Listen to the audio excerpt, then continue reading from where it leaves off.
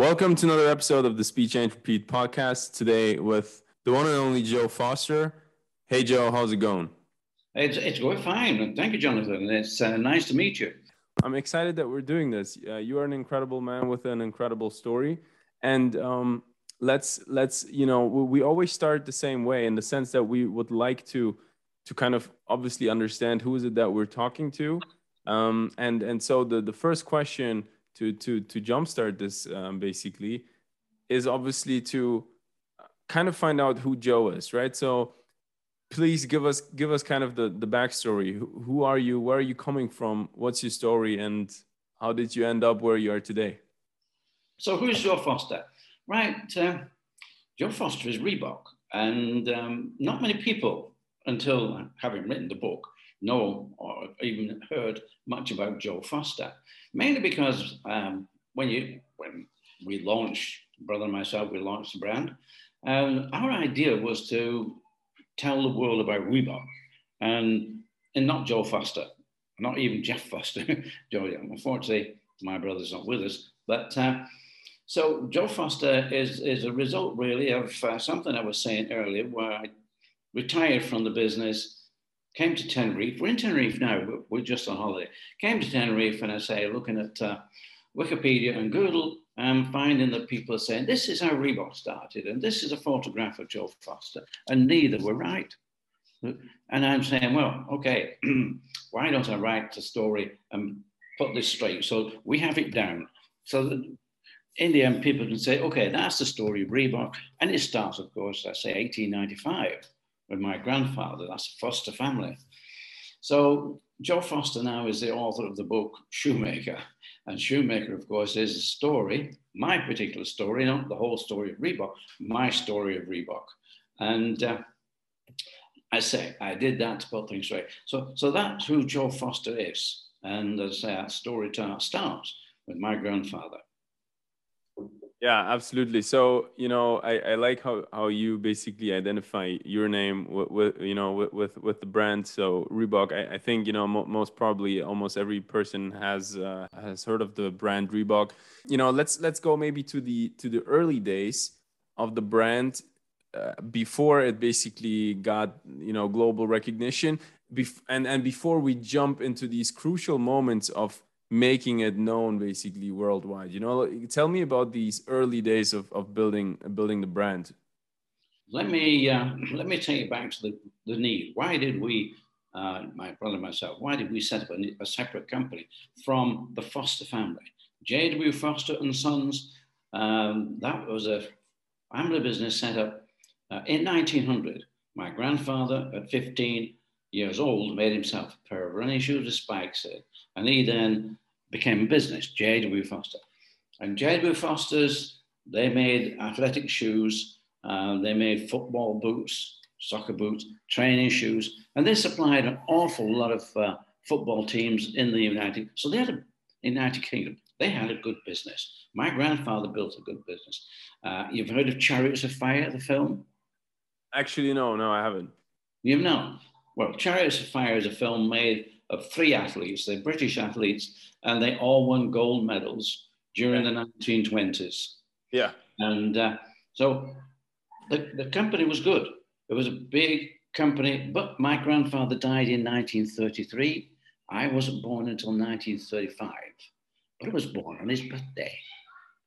So my grandmother insisted I brought my name with me. My grandfather was a Joseph, so a Joe Foster. So I am Joe Foster. So, that puts me in the family business, which had been going for 40 years. And okay, so I joined business when I'm 17. I'd been to college and came in at 17. But, back then we had to do national service. Yeah. It was not long after World War II. So national service was something we had to do. Jeff and I, we went almost at the same time. Jeff went to Germany, and what did he see? He saw Adidas and Puma. Yeah. And saw what they were doing. And when he came back and I came back, we came back to the Foster family. And we came back to a failing business. It was my father and uncle, they fought. A bit like Adi Dassler and Rudy Dassler. They couldn't get on with each other. So wisely, Rudy left and set up Puma.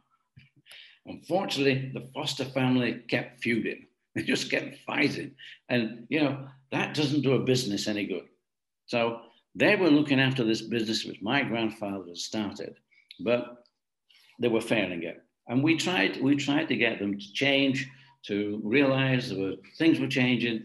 They had to work together. We had to do marketing, really set a business plan. No, the word was, look, when my father would say, when I've gone and your uncle's gone, this business will be yours to do what you want with it. Yeah. Obviously, I mean, I said, look, Dad, I don't want you to go. That's not that's not in the plan. You know, you going doesn't answer the plan. The problem is this company will be gone. Yeah. Long before you are gone. So eventually in 1958, Jeff and myself, we'd done some more college work, learning about shoemaking, not just running shoemaking. We decided to leave. So we left the J.W. Foster Company because we wanted a future. And we left that, and about 6 miles down the road, about 10 kilometers, we set up a company, and a sports company. We called it Mercury Sports Footwear. So Mercury Sports Footwear, that was how the reason that we set up a company is that we had to do something different than our father and uncle were doing. So that was the start of our company. But of course, Mercury, well, nobody knows of Mercury because 18 months after we were in that business and we were doing nicely, our accountant, he said, look, guys, you're doing really well. You better register that name Mercury.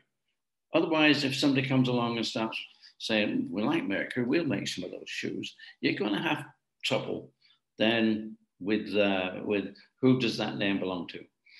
So we couldn't register Mercury, though, because it was already pre-registered when we tried. It was British Shoe Corporation, a rather large corporation, and they offered us the brand for £1,000. Now, £1,000 seems nothing today, but we just set up our factory. A whole factory we set up for £250. So the thought of paying £1,000, well, we just didn't have the money. We didn't have the money. So I went to see an agent in Manchester, and he pointed through his window. It was a nice day in May, lovely, and pointed through his window to a name, Kodak. And I'm saying, well, what's with Kodak? And he said, well, they made that name up. It's theirs. You know, you make the name. If you can do that, that'll be the best name you can have. But he said, don't bring me one name, bring me 10. Well, and I'm saying, why 10? Well, we have to test these with the register. And if we go one at a time, it'd probably take a month to just get one name. And if that doesn't work, you've got to go again and again and again. Yeah, we could be here for a long time checking out names. So I don't know if you've done this, but we've got to change our name. So we sit down around the table and start thinking, you could have a new name. What's it? Falcon. That's a good name. Yeah, Falcon Sport. Or maybe Cougar. Yeah. Yeah, but let me take you back to 1943. We're in the middle of World War II, and a bit like COVID, we couldn't go anywhere. Everything was closed down. But there were local events. And I was entered into a 60-yard race, which is about 50 meters, I would imagine. But so I was entered that, and I won the race. And I went up to collect my prize.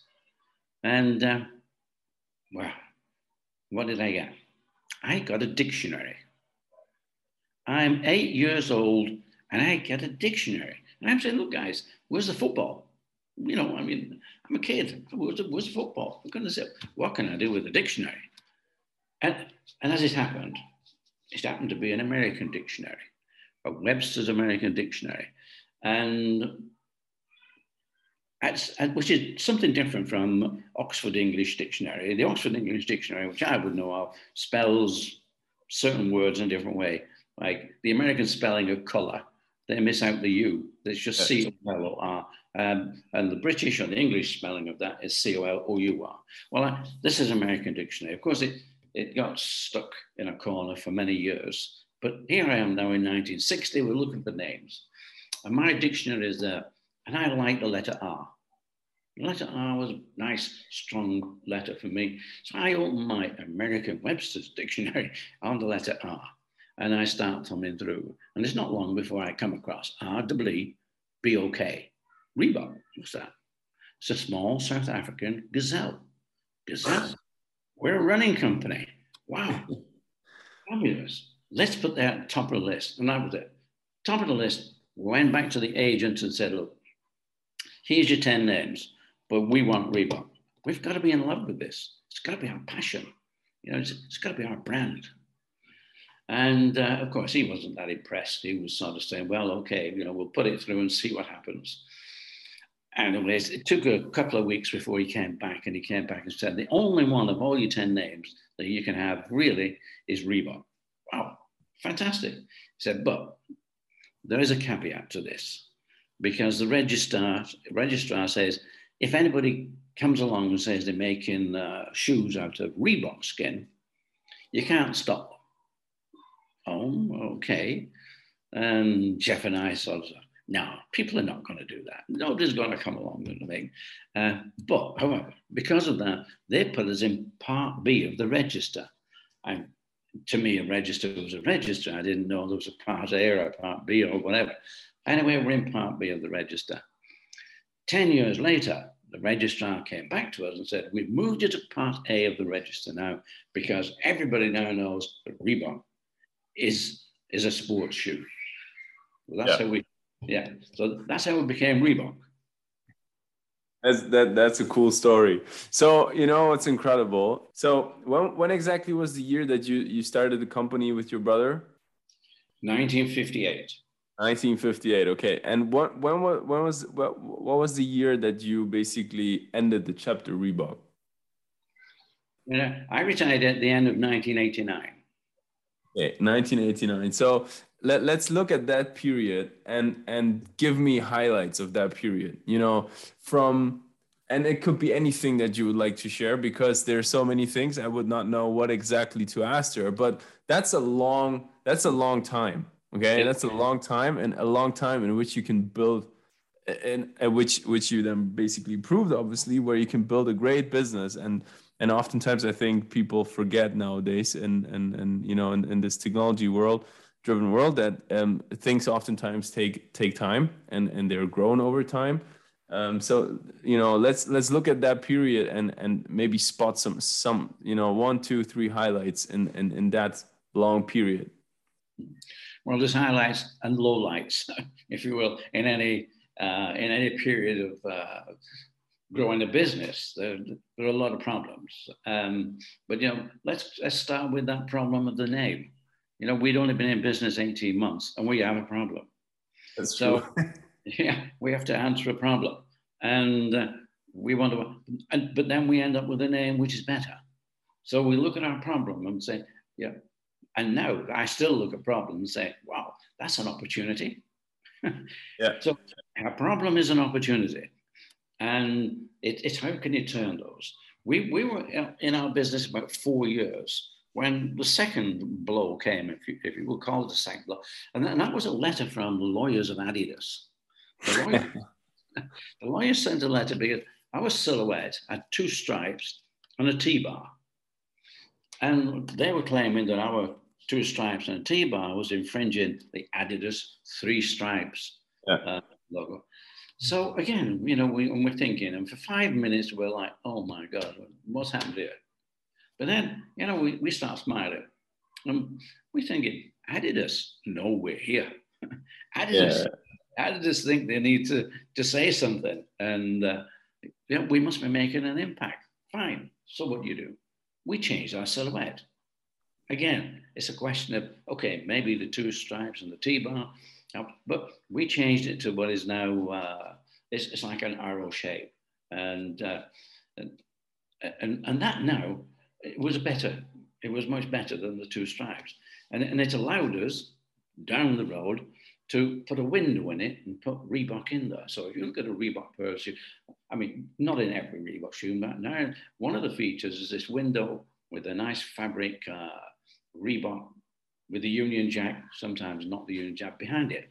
In fact, the Union Jack was another item, but that comes later. It had our StarCrest logo and Reebok in it. So it gave us a different opportunity. So again, we looked back on this and think, well, yeah, you know, it was a problem at the time when you look at your letter, but now we have a better silhouette.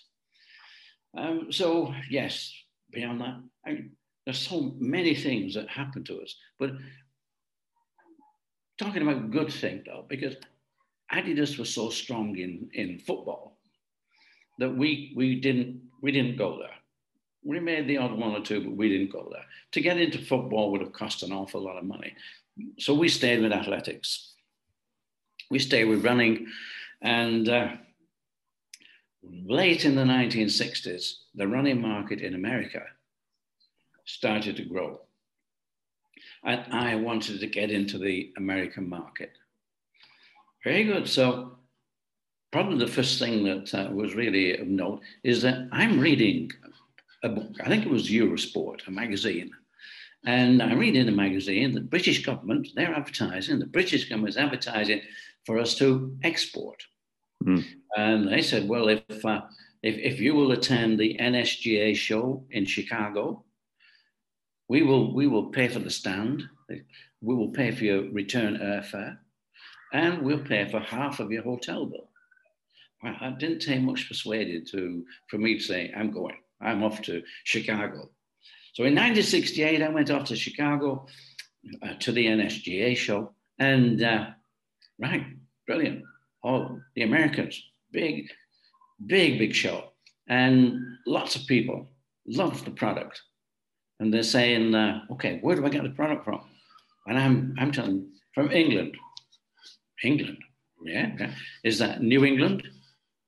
No, not New England. It's across the water. Oh, is that near London? It's near London. Yeah. Oh, well, when you get somebody over here who, you know, stock of product over here, we'll really love to try your shoes. I did realize that I needed to get a distributor. Now we're talking 1968. When did I get my distributor? 1979. That's a long time. That's 11 years of keep trying, to keep going. I had at least 6 attempts there, and they all failed. We could not get into that market. But now, I said earlier, the running market in America was starting to grow. People wanted to go out training and road running. And the magazine, Runner's World, I don't know if you've ever heard of Runner's World. Runner's World, late 1960s, was an A4 piece of paper, which just told you where the races were going on. By 1975, that single piece of paper turned into a magazine, 50 pages, full color, and so many people were buying it. You know, we think of America, 350 million people. 10%, maybe 35 million were by then out running. And that's great. So they were buying this magazine. So this magazine was very persuasive. And Bob Anderson was the publisher. And he thought he was doing so good, he could tell everybody which was the best running shoe. So which was the best? And of course, Nike. It was a Nike shoe. He chose a Nike shoe. That was the best running shoe they could buy. But you know, Phil Knight is importing Nike from Japan.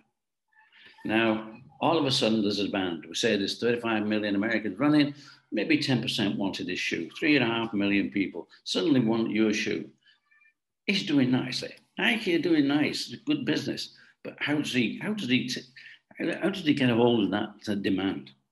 He didn't, because it takes so long for production to wind up, gear up. 12 months later, Runner's World decided, they say, oh, there's another shoe now is number one. You know, wow. The retail trade, of course, in America, they were up in arms because shoes were now coming in from Nike, but all of a sudden there's another number one. So everybody wants the next number one. Well, I don't think it was another Nike. I think it was a New Balance probably at that point. So Bob Anderson, who was a bit sort of, he got a bit upset at the fact that everybody was upset at him.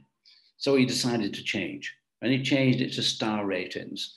So a 5-star shoe would be the best shoe, and so on, 5-star, 4-star. And this was our opportunity, because I knew that to get a number one shoe, that was a bit of a lottery, a bit difficult to say, yeah, you're the number one shoe. And so risky, you could never really gear up in time. As I say, that Phil Knight had that problem. But I knew we could make a 5-star shoe. I knew we were part of that business. We knew it. And I knew we could make a 5-star shoe, and we did do.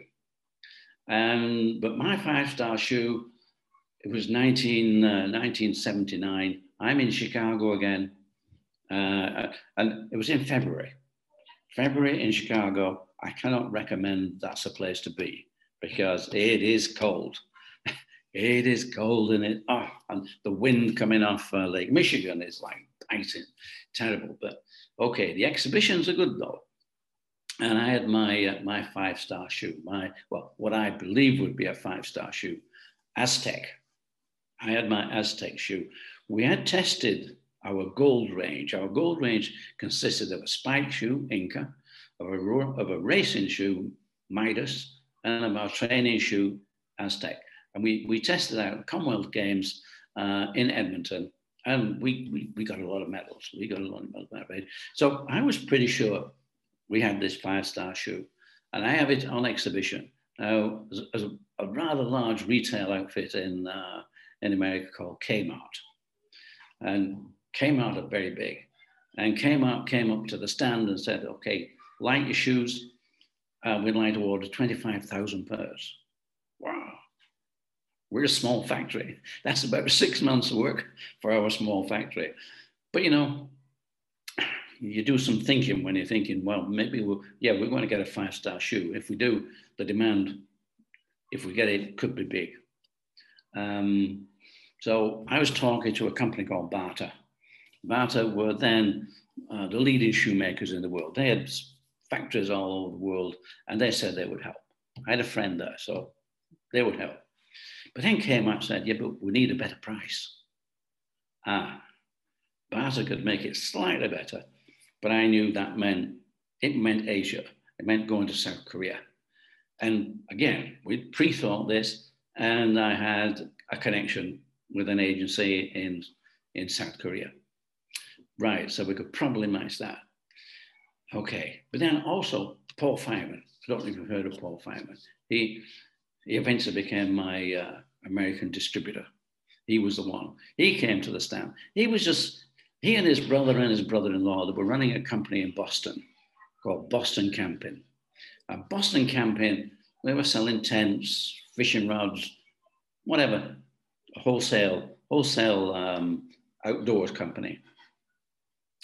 And I could tell they'd probably been doing this for 10 years. And he was a bit tired of the same old going around that fishbowl. I'm not going anywhere. And I liked him. We got on well. And Paul said, Joe, I'd love to be your distributor, but to get in there, we really need a 5-star shoe. And I said, Paul, come and have a look at it. This Aztec, this is the one. And he said, okay, Joe, okay, I know. But he said, it's not a 5-star shoe yet, is it? No. And it won't be until August. August is when the shoe edition of Runner's World comes out, and that's the time. And we're here in February. Well, it's about 6 months off. Okay. So, yeah, we part, and I go back from Chicago, but then I go to visit America, and I go on to Kmart because they had, they said 25 members. But I realized when I saw the salesman that had come to see me, he's in a room with 50 other people. And I'm thinking, well, yeah, 25,000 pairs, but it may be my first and it may be my last 25,000 pairs if I go with an outfit this big, because they obviously work things out per square footage, per square meter. And if the sales don't stand up to that, that's it. So I also went to see Paul Fireman in Boston. Nice little company. He's there with his brother-in-law, and a nice little outfit. Great, yeah. This, Reebok could fit in quite nicely. And Paul decided he'd come over to the UK, have a look at what Reebok was like. Our factory was miserable. It was a small factory, and he was a bit disappointed with that. And I'm saying, no, Paul, really we're talking about the product, and we can get the product made, we can get the volumes. We don't have to gear up our factory. We know we can do that. So, and we took it to some events, some 10K events, where, of course, we knew which events to take him to, and the winner was always in Reebok. And half of the field was in Reebok. So he was impressed enough that we had a good representation of the product. Right, the end of July, that's when the Runner's World magazine comes out. The August magazine comes out the last week in July. And I get on the phone to Paul. I said, Paul, can you go down to the local kiosk? Just go down and see if they've got the Runner's World edition, the shoe edition. An hour later, Paul came back. Joe, Aztec, you got 5 stars. Fabulous. Wow. But not only that, the Inca and the Midas, they also got 5 stars in their own category. He was in. That was it. We had Paul, and we found our way in. We instead of being pushing, now we were going to be drawn in. So that was how Reebok got into America. And that was probably maybe the one big thing that happened to us. That was when you guys were still like purely focusing on the running shoe market, and you said like you were winning a lot of medals and stuff. So when was the moment that you basically realized that you would also deviate from just being a running shoe company, but like to produce shoes that are also geared towards non-athletes, in the sense of kind of building or moving the brand also into a lifestyle brand somehow? I mean, most of these things you don't sit down and plan it because it's difficult to plan anything like that. It's just what happens. Well, what happened is that we're a running shoe company and we're doing nicely. And we have a tech rep who's down here in Los Angeles. It's called Arnold Martinez. And he's a tech rep. He's a good athlete himself, but he would go into the stores and tell everybody what the good things about the Reebok shoe. This is great. But his wife, Frankie, she's going to aerobic classes. Nobody had heard of aerobic classes at all. And she's coming back with her friends, and Arnold says, oh, what are you doing? Like, what's all this? Aerobics, what is it? And she said, well, we're actually exercising to music, and it's really fabulous. Oh, Arnold's impressed. And I said, can I come down to your next class that you go to? Yeah, why not? So we went down to the next class, and he saw the instructor wearing sneakers. We think probably New Balance, we think sneakers. And half the class are wearing the same sneaker and the same leggings. The other half of the class are wearing no shoes at all. For Arnold, that was, and for Reebok, that was a light bulb moment. Why don't we make shoes specifically for aerobics? Specifically for women. Just on a woman's last to fit a woman's foot. No men's sizes, and it will be made out of glove leather with a nice cushion. It'll have the Reebok name on the side and the Union Jack. Oh, right. So Arnold, he's in Los Angeles. He takes the next flight he can to Boston, goes to see Paul Fireman. He's so excited. And he's telling Paul all about this. And Paul's saying, whoa, slow down. Slow down, Arnold. We're a running company. We're doing pretty well. Why do we want to make dancing shoes for these girls? Well, Arnold was sort of trying to enthuse Paul into saying, we'll give it a try. But Paul said, look, we'll think about it. Arnold wasn't happy with that. And Arnold, we're a small company. So Arnold managed to go around to the back door and sort of have a word with Steve Liggett. Steve Liggett was in charge of production in those days. And he made a better impression on Steve than he had on Paul. And I want some samples, like I say. Well, it took a little while, but Arnold got his 200 pairs of samples of an aerobic shoe specific. Took them down to LA, gave them to all the instructors down there and a few of the leading girls. They loved them, absolutely loved them. And they didn't just wear them for aerobics. They wore them to go to work. They wore them when they were out enjoying themselves. They were so soft and great. Oh, big problem though. We had made them in glove leather. And glove leather, like a piece of paper, you could just tear it apart. It's so easy. So these shoes, after a month, they were falling apart. Now, had we been anywhere in the world, apart from Los Angeles, I think Reebok would have died at that moment because it would have killed us. But the girls loved them so much. Just went out and bought another pair. It took probably a month or 2 months to get this right, to get the leather, which was more like a garment leather instead of a glove leather. And we got that right, and great. Then we got Jane Fonda buying a pair of shoes and using them in a workout videos, and the whole thing went crazy. That exploded us. That put us onto the street, became fashion, became a lifestyle. That's what did it. And we were a $9 million company, $9 million company then. 4.5 years to 5 years later, we were a $1 billion company. So we went in those, I think it went to from 9 million to 30 million to 90 million to 300 million, then to 900 million. And was that in that period, so from 9 million to 1 billion in 5 years, you say? Yes. Was that period, how was that period financed? Was that already, like, was there a period where, what in that period, was there external funding basically coming in, or was that just that growth was purely managed out of the cash flows?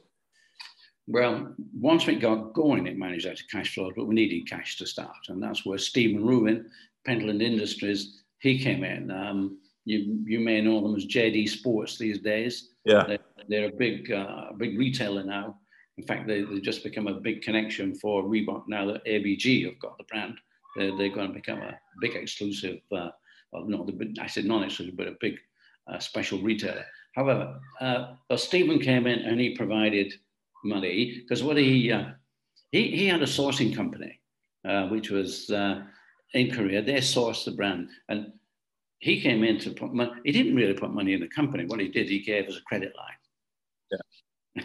He gave it a credit line, and of course, since he was sourcing the shoes, he would get his 5% at the beginning. So that's how he was getting a return on his money. So that was great. So he financed it. But you know, the biggest problem was when we got to 300 million and then moved to 900 million, that wasn't financing that was the problem. It was, where do you get the product? In sort of a 12 to 18 month period, how do you get from 300 million to 900 million? And that was, again, that was a stroke of luck for us, another stroke of luck, because Nike, and I see you wearing a Nike top there. I'll forgive you for wearing that whilst you're talking to me. Nike ran into trouble. They, they've been rising so fast, and all of a sudden things flattened off for them, and they had to pull out of at least 3 factories in South Korea, and just at the time when we needed that. So this is where your luck comes in, and we managed to move in and managed to get the product. So we're going up to close on $1 billion, and that happened so quick. And then, of course, we continued and we moved into sport because, relying simply on one product, aerobics, that's not sustainable. Yeah. So then Reebok moved across into, first of all, tennis. And the reason that they chose tennis is that Reebok had developed this nice soft leather. And it was the first sports footwear company that had a nice soft leather. Normally leather was fairly firm, and you worked it nicely because leather has this plastic quality and an elastic quality. So the plastic quality allows it to be molded to the shape of a shoe, but it's a rather firm piece of leather. The soft leather just drops a bit.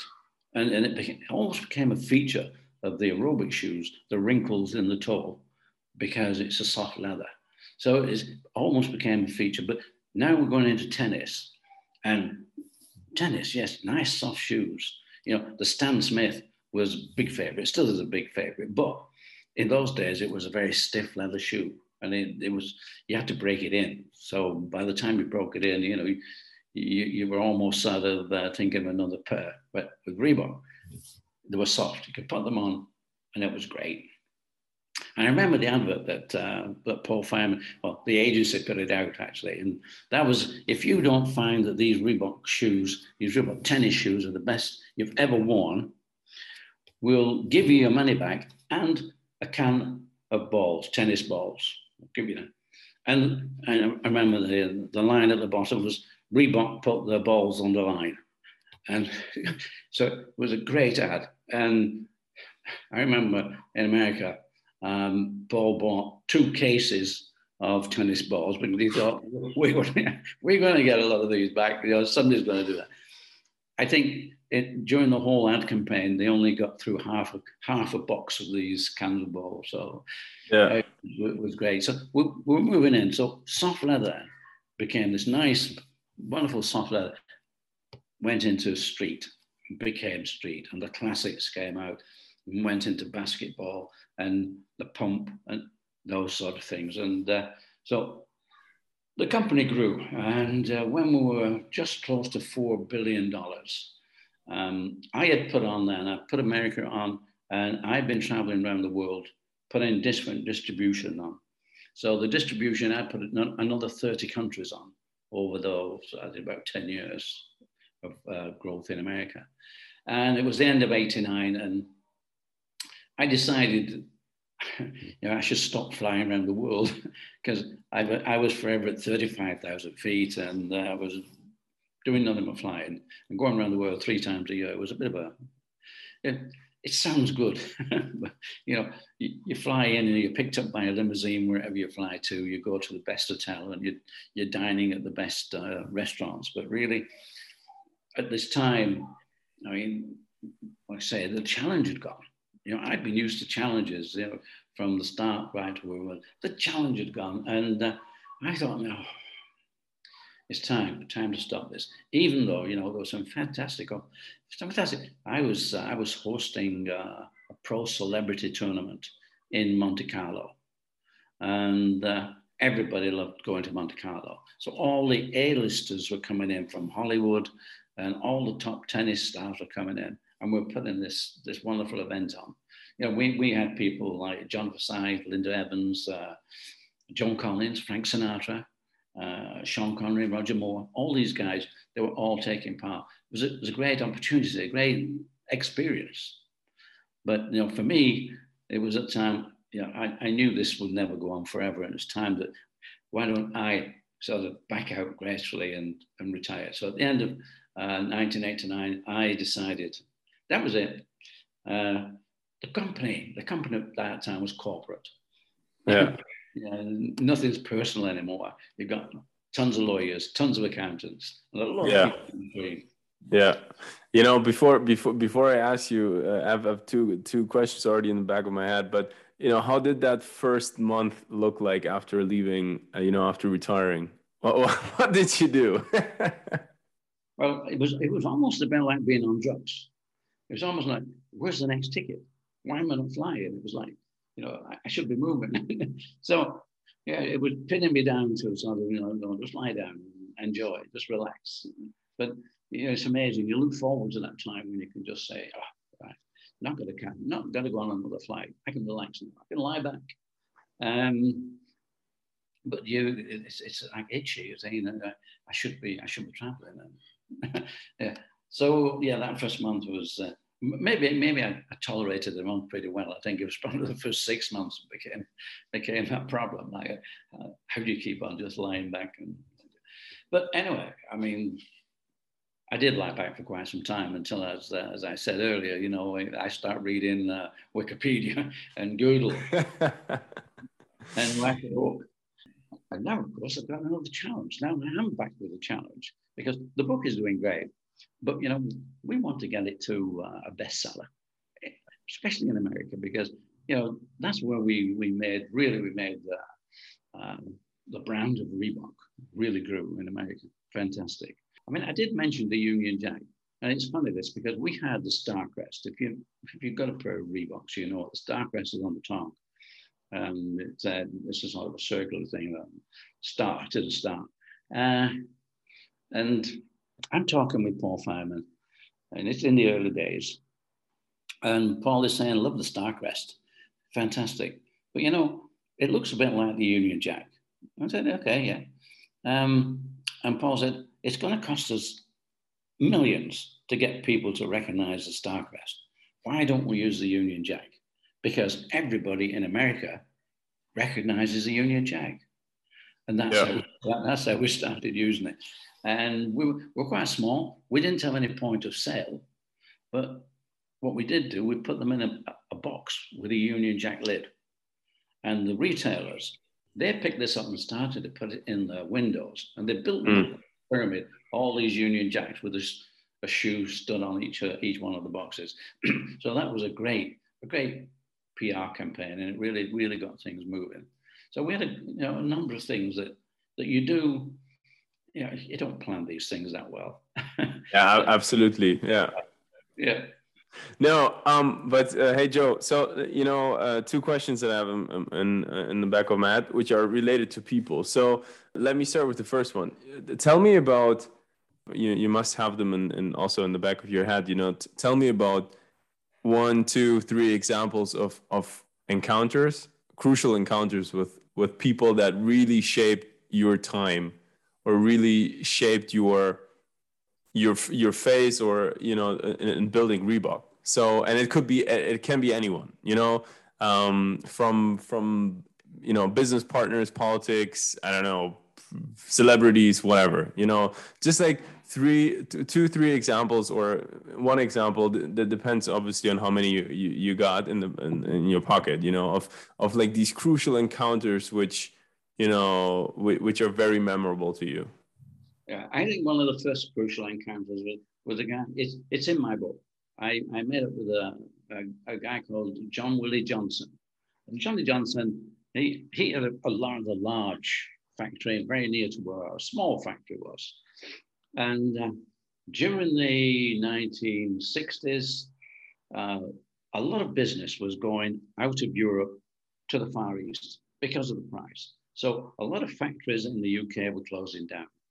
And these factories, as they were closing down, they became, all the machinery and the bits were auctioned.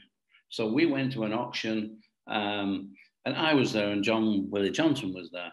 And he used to buy all the bits and pieces. In fact, he didn't have a bid for anything, but when something came up and the auctioneer couldn't sell it, he would look at John Willie Johnson, and John Willie would just nod, okay. And it became his. Well, because we lived quite close, and I'd had a bit of an encounter. I'd gone down in my van, picking up the bits and pieces that I'd bought, and I overloaded my van.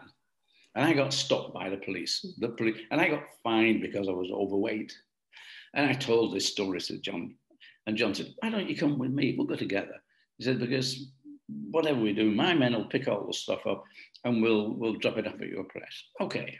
So I started then going to these auctions with John Willie Johnson. And I said to John, I said, what do you do with all this stuff that you buy? Oh, he said, I'll show you. He said, next time, come a little early and we'll go and have a look. And he had this big warehouse, massive, 3 or 4 floors. And we went in, and it's full of everything. Stuffed bears, a stuffed crocodile as well, all the bits and pieces you could think. And loads of machinery. And we're passing one machine. I said to John, oh, John, I could do with one of these machines. Can I buy it off you? And he said, no. I said, oh, can I rent it then? And no. Okay. He said, you can have it. Right? Just give it me back when you've done with it. Now, he did this. I must have had at least half a dozen machines, at least 6 machines that he did that And not only did he let us have it, his men brought it to our small factory, put it in place, wired it up, and it was ready to use. And he didn't want anything. You know, that was the sort of person that you meet these people, and they just do things. Another one was Derek Shackleton. We used to call him Shack. He was a good salesman. You know, a good salesman, they sell themselves. That's the first thing a good salesman does, is to sell himself. Then he can sell his product. And this guy, Reebok nearly went out of business because we had a distributor. He went out of business and it nearly took us down as well.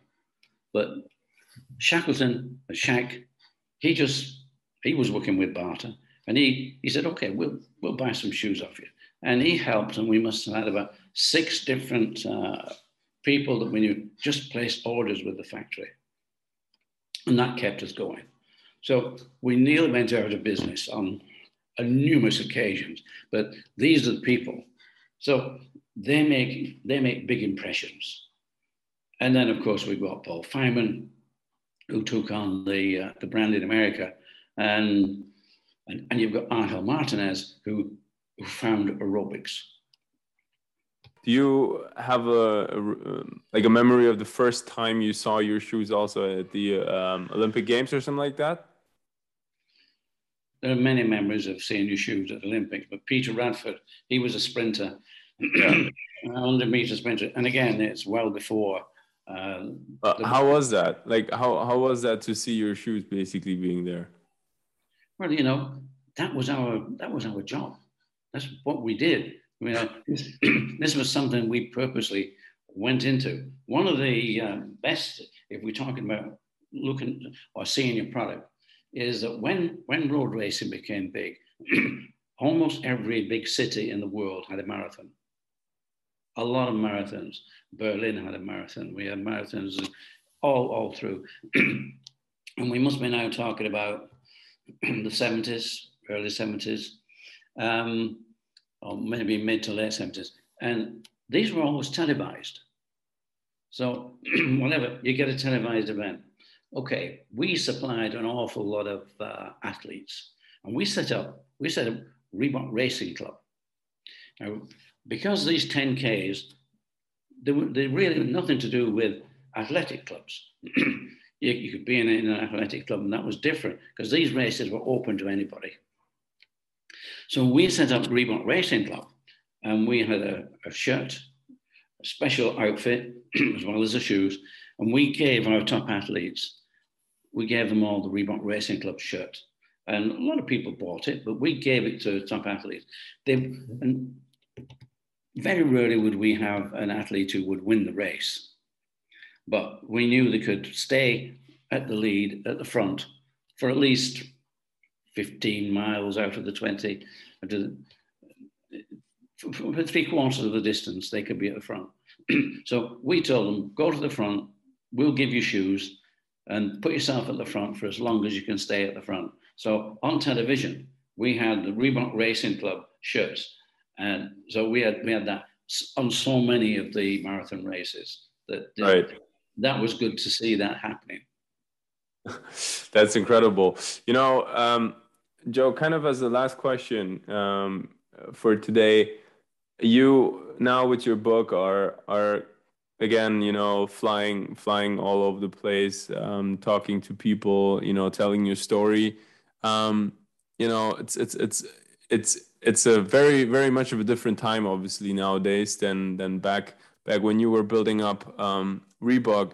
What are some of the impressions that from nowadays, also with, you know, with technology, social media, and sort of say, do you think that the opportunities nowadays are even bigger for entrepreneurs to build businesses because of the technology, because of things such as social media, compared to, you know, when you were flying to Chicago, no internet, you know, being at different shows, etc. Like, how do you compare that? Like, yeah, well, when I started to expand the company, the only way to do it was to fly, was to go places. was to go to Chicago, was to go to different places, going to Europe. And all I had was a handful of American Express travelers checks. I didn't have a mobile phone. They didn't exist. We didn't have a computer. Yeah. So all this was done by going places and meeting people. And that's why I did an awful lot of flying certainly in those early days. In fact, I think I'd retired almost before mobile phones were out and about. Yeah, I mean, now people do ask and say, what would the young Joe be doing now? And I was saying, wait, I would be really looking at technology. I would really make sure that I knew it because, okay, COVID has sort of helped Zoom to grow. Now, you were in Germany, in the UK. I'm used to speaking. I think yesterday we were speaking to Northern Carolina. There's a guy there organizing a tour for us. During summer, we're going to be out in America for 12 weeks doing a tour with the book. So, but we're talking, and we talk every week. I talk to people all the time. This is a different medium. And yes, and I've done a couple of speaking at London Business School and University College of London to the MBA students. And we're talking about, not an exit plan, but how we started and the things that we did. Teaching MBA students now almost starts with, what is your exit plan? You have an idea of what's your exit plan. Well, we never had an exit plan. So things have changed. And right now, not only money and information, you can get a lot of this now, and everything's on the computer. Just ask Google and you can get it. So it is different. And since we've been traveling, we've bumped into a lot of things and talking about the metaverse and NFT and cryptos. It's all these things that are changing. How do you live in the metaverse? And so there are loads of opportunities, but they are technology driven. A lot of it is technology driven now, and people can make a fortune overnight. But maybe people could have made a fortune overnight in my days, but not quite so easy as today. We made it overnight, but it took 20 years to get there. Yeah, I like that. Hey, Joe, it was incredibly to have you on the show. Thanks so much for being on the podcast. Jonathan, it's been great. Enjoyed it, loved it, and enjoy whatever you do. Be a success.